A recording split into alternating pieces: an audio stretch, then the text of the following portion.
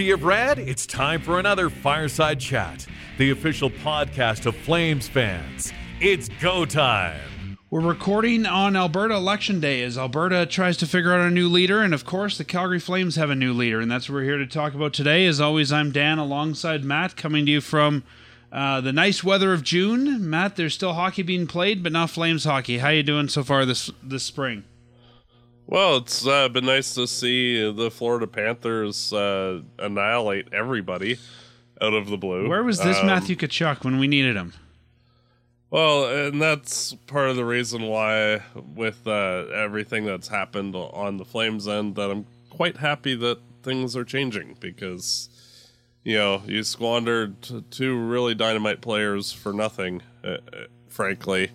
Where you could have Sam Bennett and Matthew Tkachuk leading this team instead of Florida, and but instead, they opted to choose to prioritize other players instead of the important young guys. And well, that's not what we're here for today. We're here to talk about some of the change for the Flames, and what a crazy offseason it's been, and it's not even the draft yet. Like, we've had so much going on here. I think our best bet is to sort of take this through chronologically. Oh, for sure. So, early in, I guess, shortly after the season ended, it was announced that Brad Treliving would be moving on as general manager from the Flames. I think the wording that was used was that they were mutually parting ways, which really doesn't make sense because his contract was coming up for renewal. But Brad Treliving, no longer the GM of the Calgary Flames. His contract is up at the end of June, and at that point, he could have either signed a renewal or not, and we know he's not going to. Don Maloney, who's been in the organization for a while, for those that don't know, Brad Treliving came to the Flames after being an assistant general manager in Phoenix, and Don Maloney was the GM there, so sort of a mentor for him, named president of hockey operations. And the last guy to hold that role was Brian Burke. Some of the, I guess, the rumor... Well, first, let's start with this. Were you surprised when it was said that Brad Treliving was moving on? No, not at all. I was pretty sure it'd be the coach or the GM. I just wasn't expecting it to be the GM. I figured that after how everything has gone of late over the last couple of seasons, where the Flames have drastically underperformed throughout like the last 5-6 years even, and then all of the turmoil and drama that was last off season, and then this season the team fell on its face. That if ever a team was needing a whole scale wipe out of the front office and changing of the guard entirely, this was one of them. And one of the stories that came out at the time, and we'll talk more about the coach a little bit later, but one of the stories that came out at the time was that the GM pretty much maybe gave, we can call an ultimatum to ownership, saying, hey, it's either Darryl or me. I don't want to go in another season with Darryl, who we know was not his coach, right? I mean, he had Jeff Ward in place, and it was weird because the Flames were in a good position and fired Jeff Ward, which you rarely see. You were very happy with that, but I think we knew that there was some turmoil between the coach and GM this year.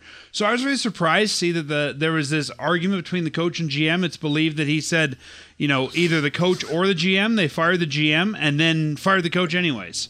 Yeah, well, it's one of those where, with how Darryl has been this season, it was another, evidently, like he needed to go based on all of the statements that have come out about him. But I would have thought they would have done in the opposite orders, fired the coach and then tried to retain the GM. Well, I think that it was just a matter of house cleaning, so to speak, that because the Maloney conducted interviews with all the players afterwards, and he basically universally had everybody say, we do not want to play under Darryl, or you can trade us. That was the general sentiment. So, it's at that point where you have to go, well, if and from what I understand, not just players. They talked to assistant coaches and people all up the organization and did a very thorough internal review. Yeah. Well, how would you say? Darryl's decision making throughout the season was extremely questionable. And you and I on the show several times had discussed just for Christmas. We wondered if it was time to move on. And those things didn't abate at any point in the season, and all the problems remained the same pretty much right till the end. So going into this, when we knew that Brad Treliving was fired, or I guess moving on, we knew that the Flames had two strong internal candidates. They had Craig Conroy, they had Brad Pascal. Chris Snow, as much as he's a great guy and useful to the organization, would not be in contention for that just because of his medical stuff, I would believe. But did you think that the eventual GM would be one of those two, or did you think it'd be someone from outside? Frankly, I thought it was Conroy's right from... as soon as Treliving was moving on, I'm like... If you look around the league, there's not a ton of guys that are, you have your standard guys that just move around from job to job and you know exactly what you're going to get. And, say if you hire a guy like Brian Burke, you know exactly what team you're going to get with Burke as the general manager. And none of those that are available seem to be the correct fit. And so having a guy that's a new GM with a new mindset that certainly Conroy has, that to me I think would be the most appealing way, especially if the Flames do need to retool or rebuild in the next couple of seasons, that if the team does go on a downward spiral, you can kind of hoist it on Conroy unfairly or fairly, and then go get a legit GM with a track record if you're needing that at that point. But I think no issue with Connie there's been at all. A trend lately of sort of former players becoming GMs. I mean, we look at guys, I'd say the last generation of GMs that were usually lawyers or, guys that didn't play the game, but we look at some of the, the GMs right now, Daniel Briere, Mike Greer, Pat Verbeek, Chris Drury. There seems to be this trend right now of players becoming GMs, and Conroy fits into that. I also think if you didn't name Conroy GM, you would have lost him. For sure. There's a few GM jobs open right now, and Conroy's been around the league for so long. I think that if not in Calgary, Anaheim's looking for GM, Columbus, that's head coaches. There's a few teams looking for GMs as well, but I think that there would be, Toronto right now, Pittsburgh. I think you might see one or two more. I think by mid next season, you would have ended up losing Conroy if you didn't promote him. I agree. And he's starting to get more of a pedigree as a very known quantity as an executive person. So it makes sense that, and it's to go along with that. It's the same kind of story that we're going to see with Mitch Love. If the Flames don't hire him as the head coach, then I don't think he'll be a part of the organization anymore because of his success with the Wranglers over the last couple seasons. That, if he isn't the head coach, I think that other teams would be champing at the bit to sign him. So Don Maloney interviewed 35 people, and which became 8 multi-hour Zoom calls and then 4 finalists for the job. And on April 20, or I guess, sorry, that would probably be, May 23rd, my bad. May 23rd, it was announced Conroy is the general manager and Dave Nonis is the assistant general manager. And I really like this move. I think that the Brad Treliving hire worked because they had the senior leadership of Brian Burke at the time. Taking a guy who'd never been GM and giving him that senior leader to go with him. And while the current title for Dave Nonis is AGM, this is a guy who's been a GM in 2 big Canadian markets, knows what that's like. Maloney has some experience there too as president of Hockey House, but I like surrounding Conroy with experienced managers. And like you said, this is a guy who in Craig Conroy knows this organization, knows the players, knows why these players were brought in and what, the thinking was. And I think isn't going to just start things all over again. He has some of that legacy thinking, but will do things differently. So I'm really happy with both hires of Conroy and Nonis. Yeah. Here's an interesting question for you. Do you think that this time next year, Don Maloney's still president of Hockey Ops? I'll tell you why I'm asking that. I don't know that he's the best guy for that job. I think he was the best guy they had internally at the time when Brad left, and a guy who hasn't been as involved with the team the last couple of years, so he kind of came in as that impartial third party.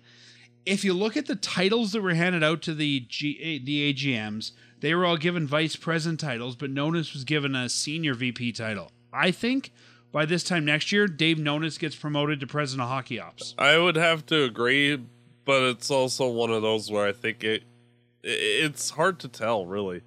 But I think Maloney. I think he's kind of being brought in and groomed to take over Maloney. Yeah, I don't know if it's going to be like one season for Maloney or 2 or 3, but I think you're along that right line of thinking of Nonis possibly taking over afterwards.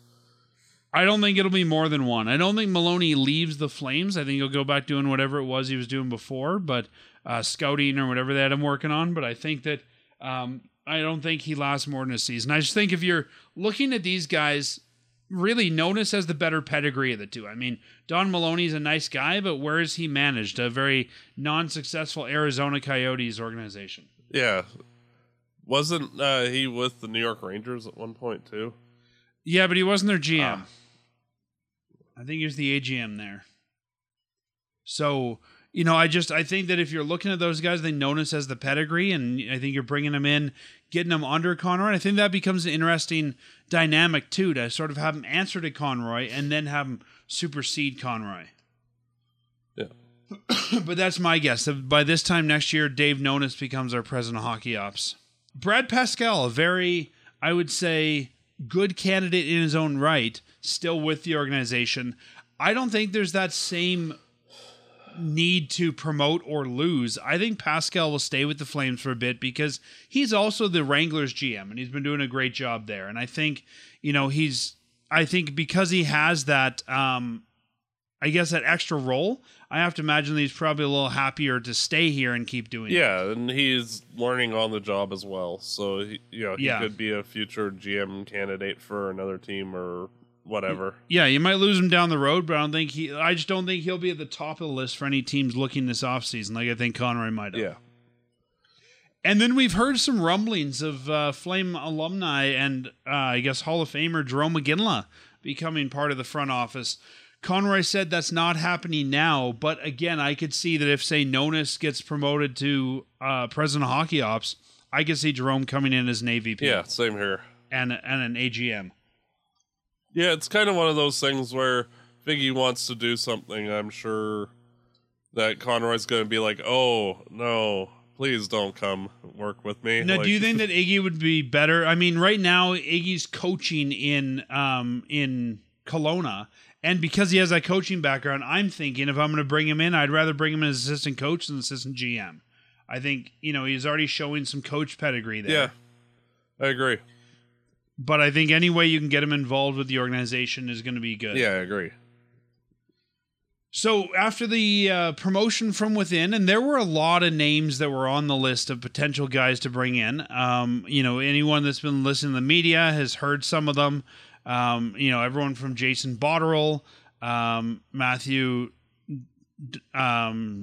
Darchie out of Tampa Bay, Lawrence Gilman, who's been around for a while, Ray Whitney, tons of guys here.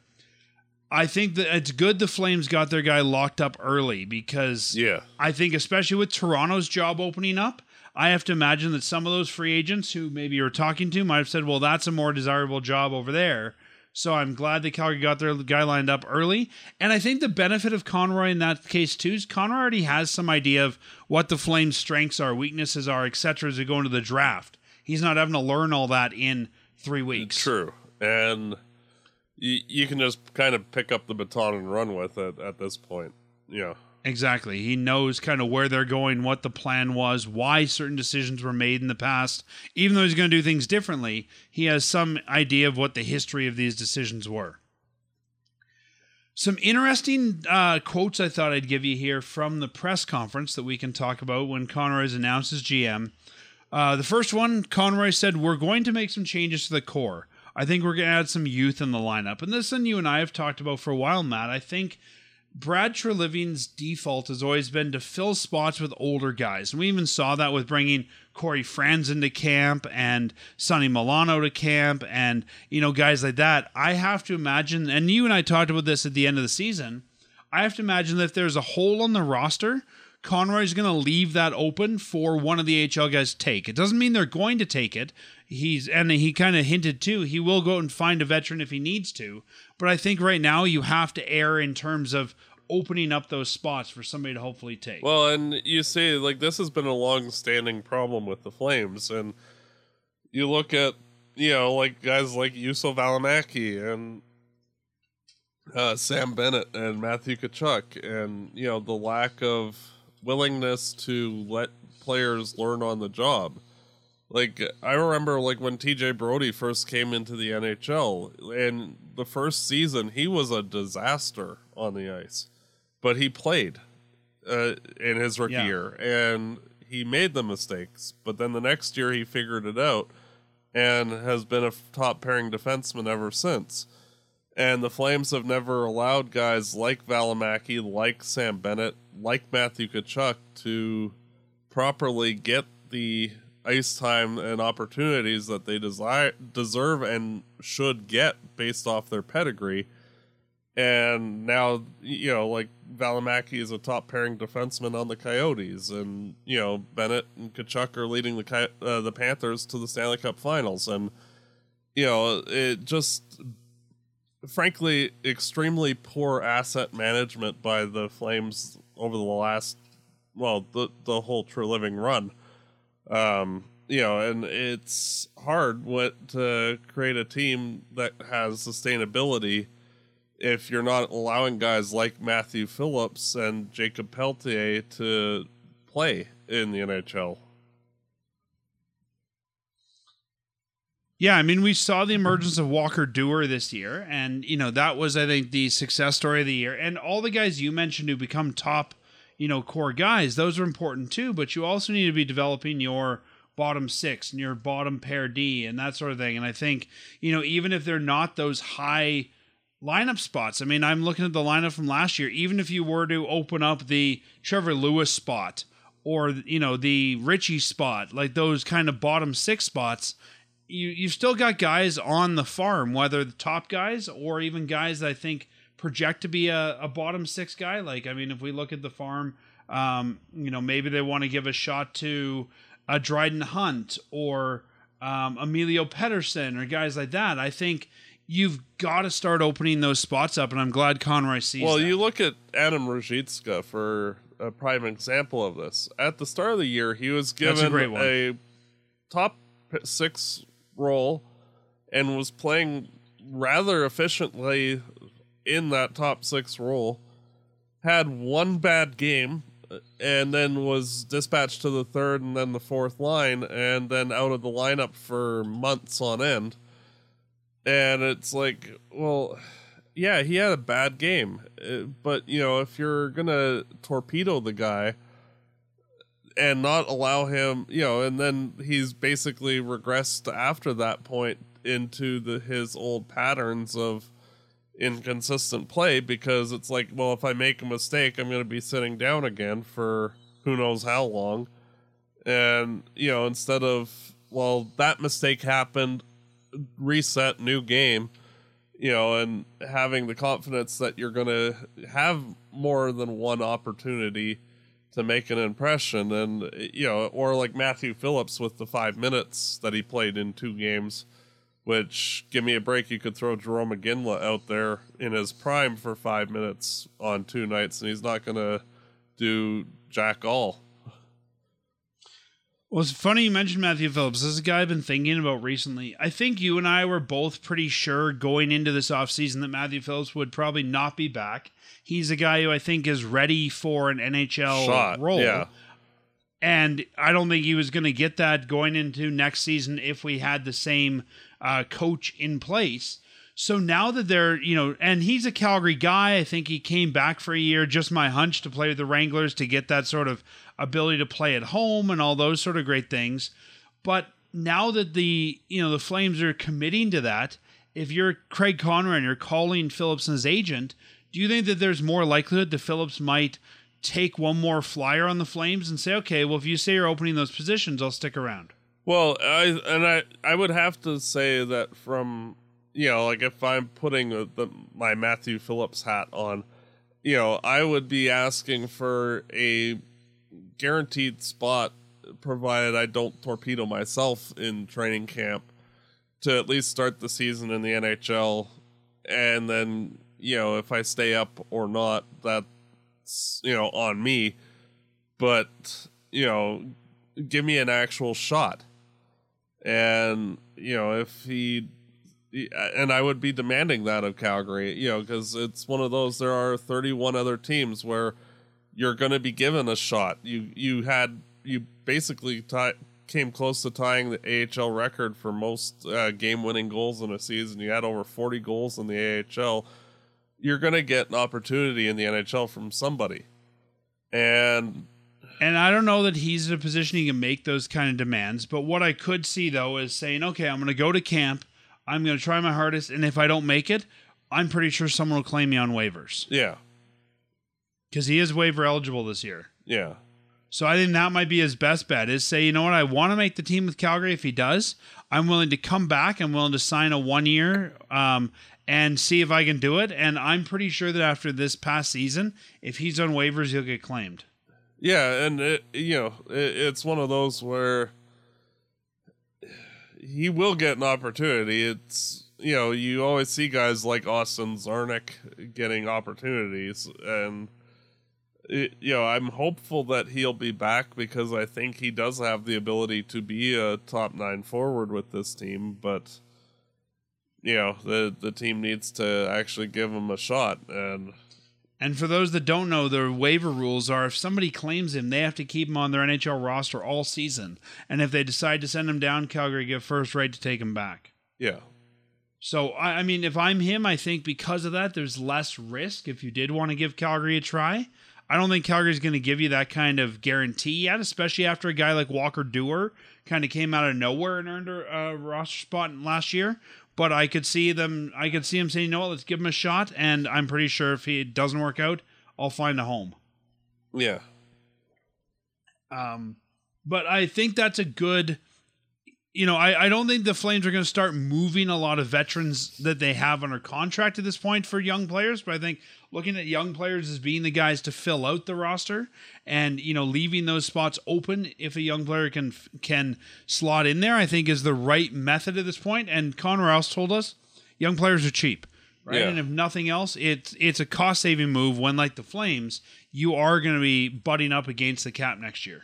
Oh, for sure. And that's part of the reason why I think that as we're heading towards the draft that we might start seeing some trades by the Flames, just because there are 7 impending unrestricted free agents, and the Flames can't really let any of them walk. So, well, let's discuss that as well. So after next season, after the 2024-2025 season, the Flames have Michael Backlund, Elias Lindholm, Trevor Toffoli, Noah Hannafin, Chris Tanev, Nikita Zadorov, and I guess we can lump Gilbert in there too, though that's not really a big one. And also, yeah, those guys are all your, I guess, free agents. So Conroy had said, and I'll read the quote here, we can't go into a season with 7 UFAs. I know that we heard from some of those guys in the offseason that and Lindholm, if you listen to Lindholm's interview, it sounded like he had no desire to sign here. I think Conroy's got to figure out now who's going to stay and who's going to go, and I don't know he can do that till he gets a coach. So in some ways, this is going to be, a longer process. But I think if those guys aren't going to sign, you've got to start moving at least one of them at the draft. Yeah, and I think that, you're going to see, say with Elias Lindholm, because it seemed readily apparent that he had zero interest in staying here, that you're going to look at trading him for futures at the draft just because, that's what makes sense. And, the Flames could get a first plus, especially with Lindholm's cheap contract. There are plenty of teams, say Detroit, where they have the 10th overall draft pick. Like there are plenty of different teams that, it makes sense for both sides. And I think that's a really interesting thing too. And I mean, we won't spend as much time today maybe talking about some of the what ifs in trade, but we've heard at these press conferences lately the Flames not wanting to say rebuild. And we've heard Conroy say he thinks they can go for it. If you're moving out Lindholm and getting all futures, I think that ability to go for it becomes a lot less when your top line center is gone.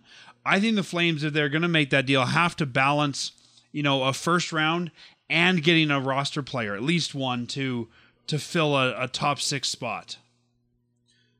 Because if you get rid of Lindholm, you've got Backlund, Kadri, and Dubé. Lewis. If he comes back on your center depth, that's not going to work.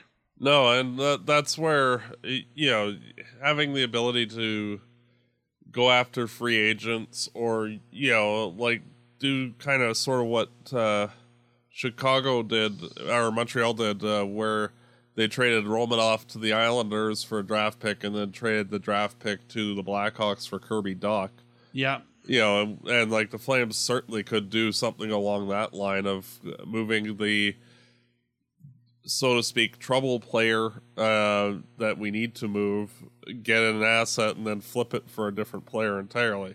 Yeah, but in the end, then I think that you've got to end up with more than just futures. However you get there, I think if they want to be competitive, they need to be making sure they have NHL roster players. Because as great as we think Coronado and Peltier are going to be, I don't think that you slot Coronado and Peltier and do an Elias Lindholm spot and say, all right, we solved our problem.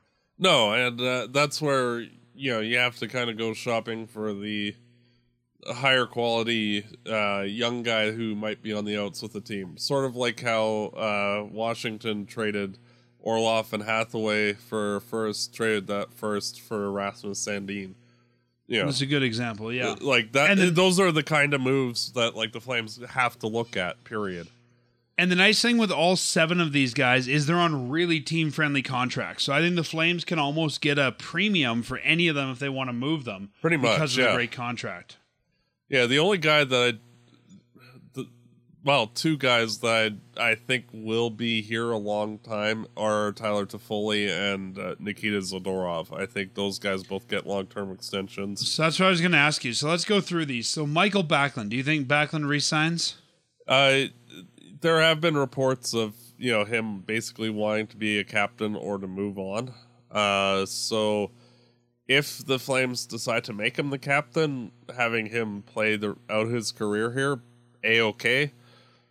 If he wants to move on, that's A-okay too. And he's 34. He'll be 35 at the end of next season. I don't think you can really sign him for more than 1 or 2 years after that. But I think if he says, hey, I want to move on and try to win a cup, if he doesn't think he can do it here, I think it becomes almost like the Jerome McGinley thing, and we've got to respect that. Yeah, and it's one of those where it's up to him. If he wants to be the captain and that matters more, and staying here matters more with the captaincy, then moving on, sure.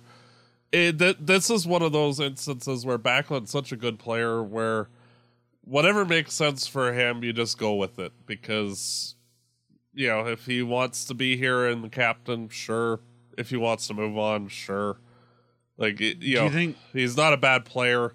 He's the type of player that will age well, too. He basically reminds me of Yuri Lettinen with Dallas, where he was just good until he retired. And, yeah. Elias Lindholm is currently 28. He has 1 year left. Do you think he'll be back? 0 chance. Really? You think so? Even if they switch coaches? Yep. What about Tyler Toffoli? I could see him staying for a few years. I think if the Flames lost Johnny and Tkachuk, and then they lose Lindholm and Toffoli, this organization is going to be laughing stock of the league. I think you've got to find a way to retain either Lindholm or Toffoli. Yeah. And, I can understand. How do you say? It depends on what you would get in trade. If you're turning, say, Lindholm and Toffoli into legit good young players that, you're basically rebuilding on the fly without rebuilding.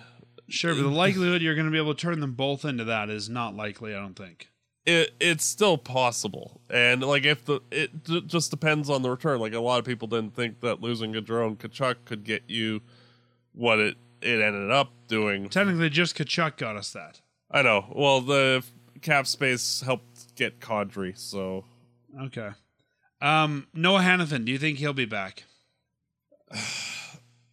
Yeah, I think if you're looking at a tradable asset, this might be the best tradable asset that you could lose out of lineup this year and not notice a lot. If the Flames need to trade a defenseman, Hannafin is the best one to do so. And frankly, like the Flames could sign like this year's free agent version of Chris Tanev and not really skip a beat. You know, like, and that's not to say that Hannafin's not a great player. He is. It's just that the Flames also do have a lot of high quality defensemen, and you know, like with Anderson, Weegar, Tanev, Shillington, and Zadorov, like you've got. And I think Stetcher will be back too. Yeah, and you know, like you have a pretty successful group of young and older defensemen that, you know, if you wanted to make a trade and get another, like say a good forward prospect or young forward, you know, it makes sense. And you know, the defensive depth is a major strength of this team. And if the Flames wanted to say sign a free agent or two to compensate, like it's doable. Hannafin's only 26, so still a good young defenseman. Like you said, I think they've got a good back end now with Weegar, Anderson, Tanev, Zadorov, Stetcher, Stone.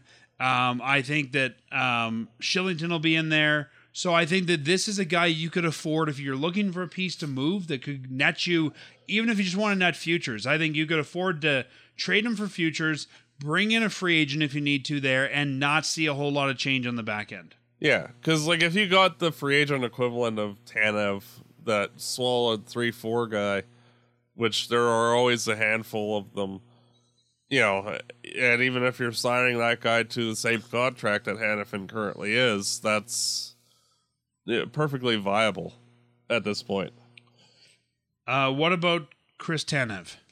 Tanev, I would be happy having him back. You just kind of have to bake into the cake that he's going to miss 20-plus games every year. He's 33 right now. He'll be 34 the next season. I think if you bring him back, you're really, at that point, bringing him back as like a number 7 role, because you know he's not going to be able to play, you know, 40, 50 games a year. It would be more like a solid like 2 or 3 years at like $3 million type of thing, where he's like the high quality 5-6. More than like 2.5. Yeah, he's more like the high quality 5-6 guy who actually is like a top 4 defenseman, but because of all the injuries, less so. And then the last guy that we talked about is Nikita Zadorov. And I think we saw Nikita Zadorov take some big strides this year. I think that he will be a guy who will want to stay here. And we even kind of heard that in his exit interviews. And a guy that the Flames will try to retain. So I can't see. I think if you want to trade a defenseman, there's other defensemen you could move to get you better return than Zadorov. Yeah, like honestly, he is a guy who deserves like 5 years at 5.5. Like you keep this kind of guy. He does everything well enough where, you know, he's a bit of an odd player. He didn't make as many dumb moves this last season as he has before. Yeah, and you know he's the right age. He's 27, heading into 28. The defenseman, like you look at Zdeno Chara. I'm just going to use that as an example. He was a very mediocre defenseman when he was with the Islanders. He struggled a bit with Ottawa for a while. And then when he got to about 27, 28, he became the Zdeno Chara that everybody is familiar with and the Hall of Famer. And, you know, like we saw this last season, last 2 seasons, Zadorov taking those kind of steps. That's not to say that he's ever going to reach that height, but it's one of those where, you know, like a 6'6" guy that hits and can chip in 30 points, like that's a hugely important thing for this team. And, you know, if he can play solid defense and manage to walk the line like that, you know, like that's perfect for what this team needs for the long term. For sure. Yeah, no, I think you're I don't know if I agree with the money, but I agree with the assessment of him. Yeah. I'm just basing it off of, defensemen that are like that tend to get more just because they're weird. And then the last thing that Conroy said is that we will absolutely have a captain next season. He said that there's no way that you go into a season without a captain. It seemed like he was kind of surprised there wasn't one already. So I guess with that in mind, from the current roster, who would you put that C on next season? If he stays long term, Michael Backlund. If not, Rasmus Anderson. It's interesting you mentioned Anderson. I did a podcast last week with our buddies at Shifts and Pucks, and they were all saying Anderson too. I agree with you. If Backlund is here, I think Backlund becomes the captain at this point. Yeah. If not, I think you definitely look at Anderson for sure. Yeah, Anderson, he's just a very vocal guy, and he doesn't really care. He's blunt and will speak his mind, and you need that as a captain where, like if the team's having a problem with the coach or how things are being executed, or the team's struggling and you need somebody to kick them in the butt, like having a guy like Anderson who does not pull punches is very much the right way to go. Yeah, and I think that Backlund, I mean, I wouldn't keep him here just because he wants to be president, but I think that he's shown that he's earned it. Yeah. Oh, for sure. And that's where you have to kind of lend to where he's at. Like if he wants to stay, then you do whatever it's necessary to keep him. Because, like he had his best season this year, even though he's 34. And, and he's getting better every year. Like, he's just a very dynamic... I mean, he's 34, right? What's the likelihood this guy plays past 36? Like, I don't think it's that high. I think even if you give him the C for a couple of years, and then you sort of groom Anderson as the next guy, Anderson's still 26. Well, the thing is that guys like Backlund, who are not, like, offensive dynamos, you can even look at, like, the other... defensively oriented guys like Anze Kopitar and Patrice Bergeron, like they've aged well into the twilights of their career while still being like the elite defensive forwards that they are. And yeah, I mean Kopitar's 35. I don't know how long he's got left. But like Bergeron, I think he's 38, 39. And that's where, like Backlund, I'm sure could be effective, not necessarily as a like second, third line guy, more third, fourth line guy when he's 38, 39, but he should still be able to play at a reasonable clip through that just because of the style of his game is not. And I could even see sort of what we saw with the Conroy Iginla thing, where Conroy is the captain and he gave up the C for Jerome at some point.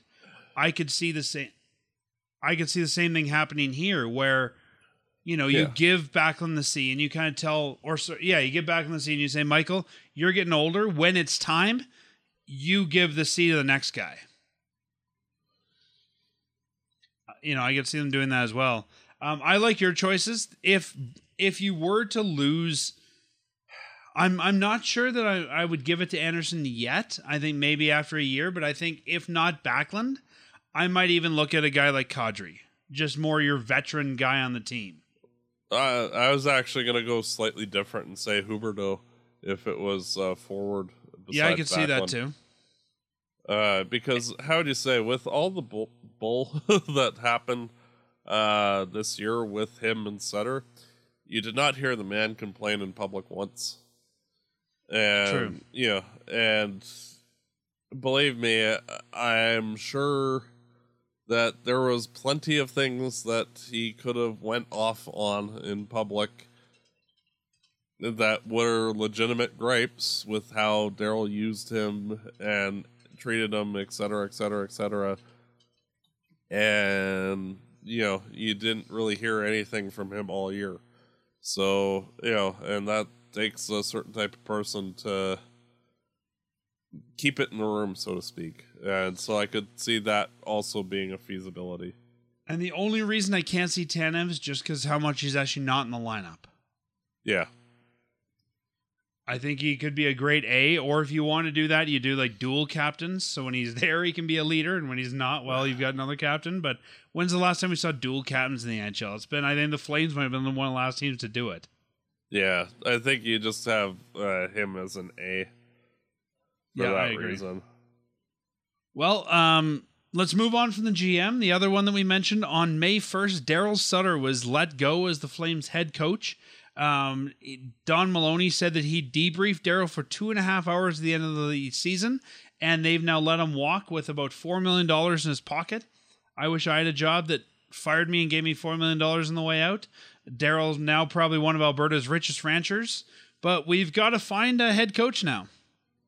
Yeah, this is one of those where, like in the past, I've said, campaigned heavily for needing a veteran guy to lead the team, but frankly, this is one of those instances where I think having a younger guy who is competent makes more sense, and why I would be very much in favor of Mitch Love being the new coach. Are you comfortable with a rookie GM and rookie head coach? Yep. So there's 3 internal candidates. There's Mitch Love, who's the head coach of the Calgary Wranglers. I caught myself there. I just about started saying Stockton, but I caught myself. The Calgary Wranglers. By the time it becomes normal, they will move. I was going to say, but I was just thinking that by the time that we start saying it, they'll be on to their next market. Yep. So he's obviously done a great job with the team there. He did a great job this season, last season. Ryan Huska, who's the Flames assistant coach right now, is another internal candidate. He's had a lot of success at lower levels. He was their AHL coach for a while. And then Kirk Muller, the associate coach, is apparently on an internal candidate as well. And it's also been said that he's had some interviews for other coaching vacancies. Just throwing some other names out there, Matt, that are in the mix so we can discuss them. Andrew Brunette. Andrew Brunette's a former player. He was a coach in Florida when Huberdeau and Uyghur were there. He was the coach for most of the year and let go when Lindy Ruff came in. Still a young coach, but a guy who's got some experience. We've got a whole bunch of assistants, Marco Strum, Jay Leach, guys like that who've been talked about. And then an interesting name I think that's come up is Gerard Gallant, who's a very seasoned coach, a guy that I really like as a coach. He's come up from, I guess, various teams we know him from. He was in Florida. He's been in the NHL. He was just most recently with the Rangers and got let go. I think those are probably your top coaches. It has been said the Flames have talked to Laviolette. They've talked to some of the older guys. I think that there's a bit of a dance to do here, very similar to the GM job. They talked to 35 guys for the GM job, and I think part of it's just you don't want some guy to get a GM job somewhere else and then hold a grudge against the Flames for not talking to him. And I think same thing with the coach. You want to talk to everybody and say you talk to everybody. So of all those names, your guy is Laviolette? No, Mitch Love. Sorry, Mitch Love. I had Laviolette's name on my screen. I like Love. I just don't know if it's his time yet. Well, and that's I look at like other teams that have been successful, and you look at John Cooper and Bednar. Bednar, yep. And, they basically were the exact same coaches that Mitch Love is with their team, where they had nothing but a ton of success with their farm teams, and they got promoted and they took the ball and ran with it. And he seems to be a very extremely knowledgeable coach, and he gets the most out of his players, and the players like him and respect him. So, especially after the Darryl Sutter experience, where it seems that he was off the rails, having a coach that is very much a good communicator with the players and respects them as players, I think is very much more needed as a healing method, in addition to, that's why I don't think a guy like Gerard Gallant or Peter Laviolette, who are more or less the same type of guy as Sutter, are good ideas. I also don't know the owners want to pay Darryl $4 million to go away and then also shell out for a top coach. I mean, you know, I've talked about this for a while. The ownership here has never seems wanted to put that money into paying for a high-end coach. Yeah, and it made sense at the time, and the Flames had a really good year, and then everything kind of went sideways after that. I think that if they're going to promote from within, I think they would promote Ryan Huska. I think that Mitch Love, I think you do run the risk of losing him, but I don't also know that you want to promote him just so you don't lose him. I think that Huska has had more time in the organization. He's been with them since 14-15 with Adirondack, where he was a head coach. He was a head coach at the WHL level. He has a lot more playoff experience at those levels, and I think that Conroy probably has more familiarity there. If it was Pascal that got the job, I think Mitch Love would definitely be the head coach. But what I could see is what they did with Huska, where they bring Huska as the head coach and then maybe Mitch Love as an assistant. Yeah, entirely possible. I want to throw out another name. Are you okay with that? Yeah, definitely. Todd Reardon. He's an assistant coach in the Pittsburgh Penguins. He's the only guy to have coached both Ovechkin and Crosby. He was an assistant for Barry Trotz in Washington, so, you know, a very established coach there. While it didn't go as well as he hoped in his little bit of time in Washington, apparently he's still in good terms with Washington and with Trotz. He accepted a job with Pittsburgh where he runs the defense, and last summer he was promoted to an associate coach. So I think sort of a younger guy still, but a guy who's got some head coaching experience, a guy who's worked with some other coaches. I think that Reardon, if you want to look outside, could be one of those guys that isn't, you know, brand new to the NHL, but has some interesting pedigree there. Yeah, I agree. And same thing with Joe Sacco, who's a Boston Bruins assistant coach. Yeah, there are plenty of different options that are in that same vein, which make a lot of sense. It's kind of one of those where, like, once the coaching staff gets announced, that it's more like, okay, yeah, I can see why you did that and chose that guy over that guy. It's just a little up in the air because most of the guys don't either have a ton of experience or you know exactly who you're getting. So it's hard to delineate until we actually have a exact on who. For me, if they want to go with an experienced coach, I'd go with Gallant. Yeah. I don't want Laviolette. I think Gallant, if you want that sort of seasoned NHL coach, Gallant's the guy to go with. I'd probably go Alan Vigneault myself, but interesting. Okay. Yeah. Now, here's an interesting question. So right now, the Flames, the Blue Jackets, the Rangers, and the Capitals, and the Ducks all have coaching vacancies. If you're a top coach or a guy that's interviewed from any of those, do you think that the Flames are a choice destination? Or do you think that, you know, if you have the choice among many of those, you would pick someone over the Flames? Well, pretty much us and Columbus are at the bottom of the list, frankly. You're saying you don't want to go coach in Columbus with their nobody roster? Well, that'd be fun, you know, like, oh, hey, I got to be an NHL head coach. I think if I had the choice, and if I had the choice between Calgary and New York, I'd take New York. Yeah. Calgary and Washington, I'd take Washington.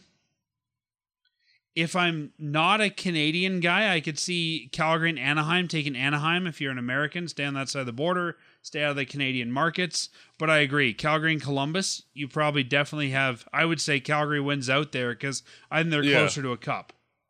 Yeah, and that would literally be the difference. And that could be the difference with Anaheim, too, if you think that Calgary's closer to the cup. Yeah. And yeah, I mean, it's going to be fascinating to see how this one goes. I'm not sure I want a rookie coach and a rookie GM. I don't mind. I can understand why you think that. It's just it's hard because of the fact that there's no like real like specific guy that's on the coaching market where you go, yeah, that guy really makes 1,000% sense. And I don't think there is for maybe the fans who don't know everybody. I think the hockey world is small, and there's a lot of the guys who are assistant coaches, like Jay Leach and some of these guys who I think are well respected in the hockey community that I think might surprise you there. Like Ryan Huska, I doubt is known outside of our market. Mitch Love, I doubt is known outside of our market, right? So you got to find maybe that guy in another market to interview as well. But My gut tells me if they promote from within, it's going to be Huska. Yeah. Right now, We'll see. I'm guessing. Okay, so my prediction is Ryan Huska becomes head coach. I think Kirk Muller gets hired away by somebody else. Honestly, I could see him being Columbus's new head coach. I could see that too. Yeah, I could see him going to Columbus. And then I think maybe you bring Mitch Love up as associate coach. That could definitely be a possibility there if you want him to sort of be your heir apparent to the head coach job down the road. Yeah. And then I think maybe next year you look for Jerome McGinley to join that staff. Yeah, and like I know that we've also heard that like the Flames are interested in bringing Alex Tanguay in, who's assistant with Detroit, and I could very much see him being like an associate coach as well. I think optically you can't bring him in as the head coach. No. I think if you've got Conroy at the helm, you got Jelena here, you got Iggy, you got Tanguay. I mean, Who's next? Who else are we chilling in the dome with that season? Oliwa. Where's Chris Simon? Get Kipper as the goalie coach. That's right. I just think optically you can't do that. And it's tough to poach somebody's assistant. We'd have to wait until... Well, that's where I would suggest him basically being Kirk Muller to Darryl Sutter, where he's the associate coach. And, I would kind of like to see them do something like they did with the GM job, where if you're going to bring in a young guy like... I don't know, if you're going to bring in Huska or Love, maybe find a guy like Kirk or like Andrew Burnett to be their associate coach, sort of like we saw Dave Nonis come in with the experience of the AGM. And I think maybe having a guy with a little more, I guess Tanguay would work, he's been around the league, but I'd like to see maybe someone who's been a head coach, even if just an interim spot, take that role. Yep. A lot of fans are talking about Brunette, and maybe we should talk about him because of that. I think the connection there is that he was a guy who was in Florida. He was the coach when Huberdeau was having his really good season. Is he someone you think the Flames should be taking a hard look at? No, not at all. I think that he is largely overrated. The Panthers had the President's Trophy season there, but he basically took Quenneville's playbook, copy-paste, and then when teams adjusted to that in the playoffs, the Panthers had no adjustment after that, and the Panthers quickly lost. And, I don't see him being a good coach. And I think the results that he got were great, but I think that he's very much an assistant level coach, and who kind of got. I'd have no problem with him on the staff, even him being the associate coach. But I don't think that just because he's had one good year with Huberdeau doesn't mean that he should be the head coach. Yeah, well, you didn't see teams lining up last offseason to go and sign him, which I think tells you something, right? Yeah. Other teams passed on him. That tells you something. Yeah. So, yeah, I mean, I'd be fine if they want to bring him in as part of the staff. Yeah. And, and the weird thing here is our staff is very much in place already. So if you're bringing in a coach like Mitch Love or Ryan Huska, they probably don't have their guys. But I could see, if you're going to sign someone long-term, I could see a guy like Cale McLean moving on, or, some of these guys, maybe not this offseason, but over the next couple of seasons, sort of turning over that coaching staff. Yeah, I agree. And I think if you don't bring in Huska, there's a good possibility you lose him as well. Like, he's being looked at by a lot of people as a potential head coach. So I think between Love and Huska, sort of like with Conroy and Pascal, I think whichever one you don't promote, if you don't promote one, I think you're at risk of losing the other. Yeah. And you got to be okay with that. Yeah. Oh, for sure. And that's, I think there's something to be said that Calgary's creating such good coaching candidates that you've got to be okay with that. Yeah. And it always sucks, and, you always wish them the best when they move on, and, Is there anybody besides Burnett that you hope the Flames don't go with? Gerard Gallant. I don't. What about Boudreaux? Well, yeah, him too. I just Gallant, he does not seem flexible in his game plan, and he's not quick to adapt, and especially in the postseason, you need to have flexibilities. And how would you say, after Darryl and rigid thinking, I do not really like to see that combo anymore for a while. And like that's why I'm very much in the I don't mind a younger coach who isn't afraid to shake things up. Yeah. I'm still going to stand by my outside prediction that I think Todd Reardon could be the surprise candidate, but I think in my heart of hearts, they promote from within. And I think just because Conroy has more familiarity with them, it might be Huska. Yeah, and very well could be. I'm not going to, if it was Huska, I'd be perfectly happy with that as well. He's a very good coach. And, it'll be interesting to see what they do. But, Matt, I think that brings us to the end of this episode. Lots to talk about here. Obviously, the media has been talking about some of the speculation. And knowing our luck and the way things usually work, we're recording this on the 29th. They'll name the head coach tomorrow. That's the way that things usually work with us. Yeah, just like our last episode, we wrapped up, and, the next day, Treliving got fired. And, Murphy's Law with us. Either way, whether it's tomorrow or in the future, the next time we will broadcast will be close to the draft, probably mid to late June, where we will start talking about what we think the Flames should do, some of the player names that fans should look for and maybe do some research on, and not only in the first round, but talking about their picks in 2 through 7 as well, and how we think the Flames might handle this draft. Yep. And you're the Todd Button of our show, so you're our head scout, so you'll be doing a lot of research between now and then. We'll be profiling basically everybody past Michikov at number 5 through pretty much the rest of the first round for our pick at 16, just to take a good look and see who makes the most sense for where the Flames pick and all that kind of stuff. And talk about the possibilities of trading up, trading down, all sorts of things. And more than likely, you're going to see a forward in this draft just because there happens to be a huge amount of forwards where we're picking, and defensemen are kind of few and far between in the top end of this draft ranking. Well, let's save that for next show, and we'll leave that as a teaser for what we're going to talk about when we come back in June. So check our social media for the next recording date. You can find us on Twitter at Fireside Podcast, Facebook.com/Fireside Chat, Instagram, we're Fireside Chat _podcast, and of course our website, firesidechat.ca. You'll find news there, and you can also subscribe to get our show when it comes out in your inbox at firesidechat.ca. So whatever's best for you, we hope you'll stay tuned for the next episode, and we'll talk to everyone then. Yep, as always, go Flames, go. And go Panthers.